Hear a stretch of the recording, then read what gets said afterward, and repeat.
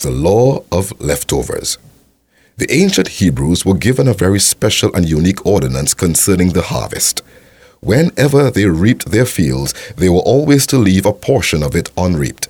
Further, whatever they dropped or missed in their reaping, they were to leave it behind. They were not to go back to pick up anything they missed or lost, but leave it to the poor. This is the law of leftovers.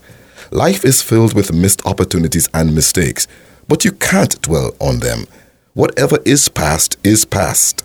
Pursuing God demands that you let go of some things, that you leave the past behind, for that's where the past belongs, behind. This applies both to that which is bad as well as that which is good. Your failures and successes, your hurts and achievements. Someone has said, you are only as weak as your last mistake, or as valiant as your last accomplishment. Our God, however, is ever present. The great I Am never existed in the past. Therefore, when harvesting the plan of God for your life, focus not so much on the leftovers, those things which you have left behind, but press on to what lies ahead.